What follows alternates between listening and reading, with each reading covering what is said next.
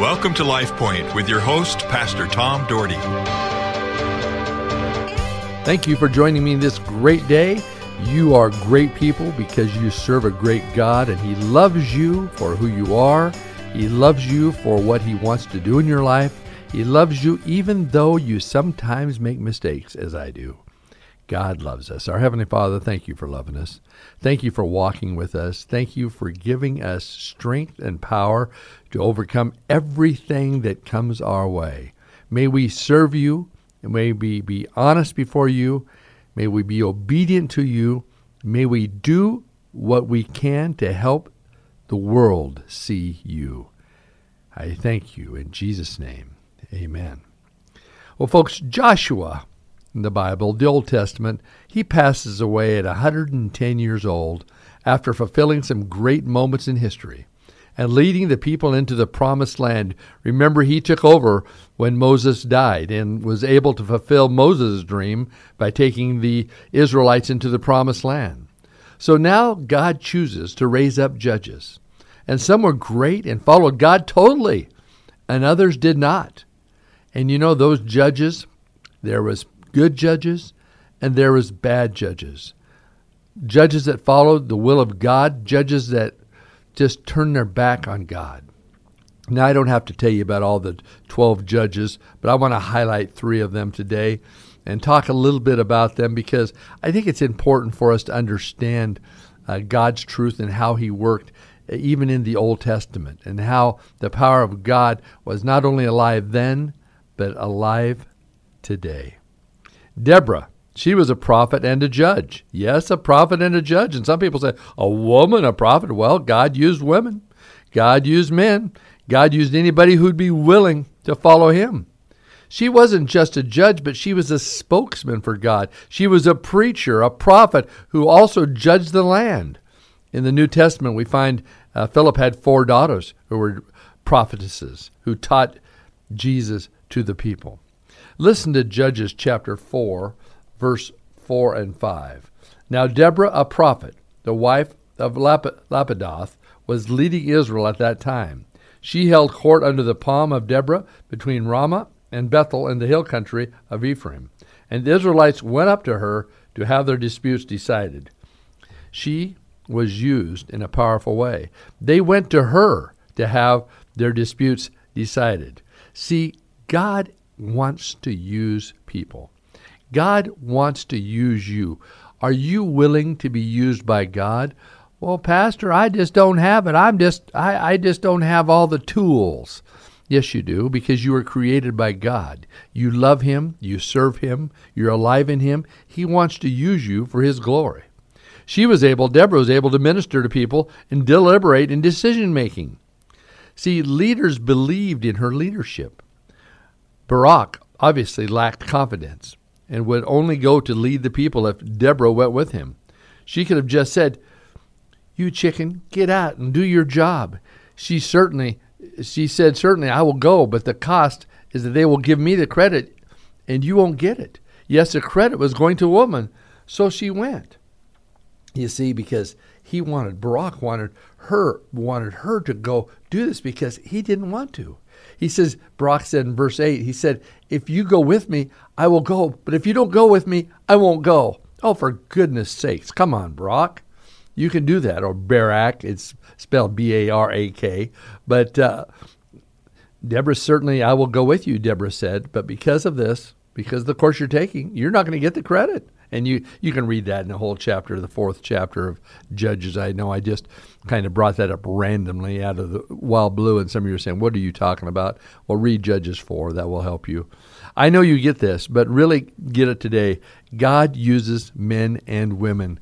God is anxious for all people to follow Him and to be led by Him and to be willing to go to the forefront for Him, to stand in the gap for Him, to be used by God. Sometimes it's tough to follow God when you're nervous and scared and unsure of the future. And that's a little like Barak was here in Judges chapter 4. He was unsure. He didn't have the confidence. But I'm telling you something. God will give you confidence. God will give you strength. I know when I started pastoring, senior pastoring at age 32, I was thinking, am I too young for this? Can I handle these people? Can I handle a situation that's not easy? You come into a church that had some major issues going on in it way back then. But I'm telling you, when God is with you and when God goes before you, you can do anything that you would like. Sometimes it's tough to follow God when you are nervous and when you're scared. You worry about bad things happening. I must admit there's things I worry about. Sometimes things they don't always go as planned. Sometimes we have mishaps along the way. I've certainly had my share. I feel fortunate compared to some people. You you hear on the news of all sorts of things, going on, and I was reading about this person. This was several years ago that this lady grabbed a cutting knife, and grabbed it, but lost control of it and landed perfectly on one of her toes, and cut it completely off. Ouch! After screaming or saying "ouch," she thought that to better save it and go to the doctor to see if he could reattach it. But before she could get down there, the cat scrambled and ran off with the toe. Now, folks, that's a bad day. Now, I'm proud of people who finally choose to say, I will be used by God in a very powerful way. And I know it won't always be easy to say yes. It's not always easy to say yes to a call. I was recently, and you heard the interview I had with some people from Sri Lanka, and they said yes to a call to go to a country that persecutes Christian. That if they know you're Christian and they know you're pushing Christianity, it's going to be a tough go. But they did because they felt the call of God.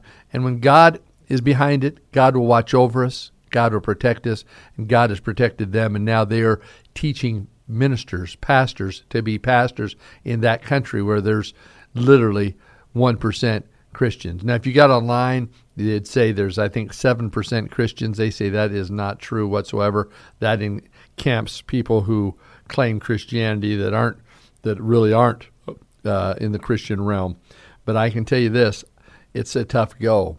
In your life, God may call you to do something different. Maybe not in ministry, maybe in a job situation that maybe won't be comfortable, but yet you feel God tugging at your heart to do it. I'm going to tell you, follow what God leads. Follow the prompting of the Holy Spirit within your heart. God will lead you. God will guide you. He will show you the way.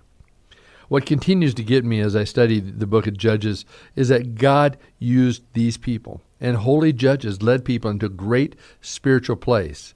But as soon as they died, the people forsook God and went their own way. What scares me about that is, folks, we don't want to follow our pastor, our leader. It's not about them. It's not about the leader of your church. It's about the God Almighty, serving Him.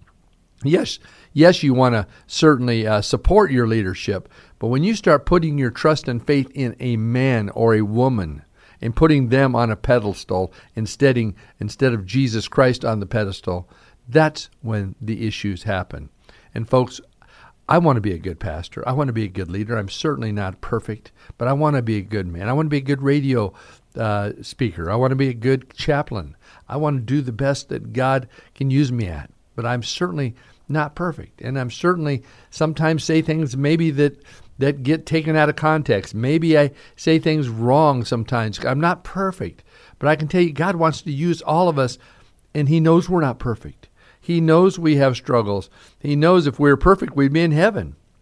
But as you look at these different kings, if you look through the book of Kings and Judges, and you see all these different kings, you see some of them falling into old habits, old ways, and leaving God on the curb of their life. Folks, that's what happens to many of us in our life. We get going, things are going well. I think about some people in church. Things are going well. They're really involved in church for a number of years.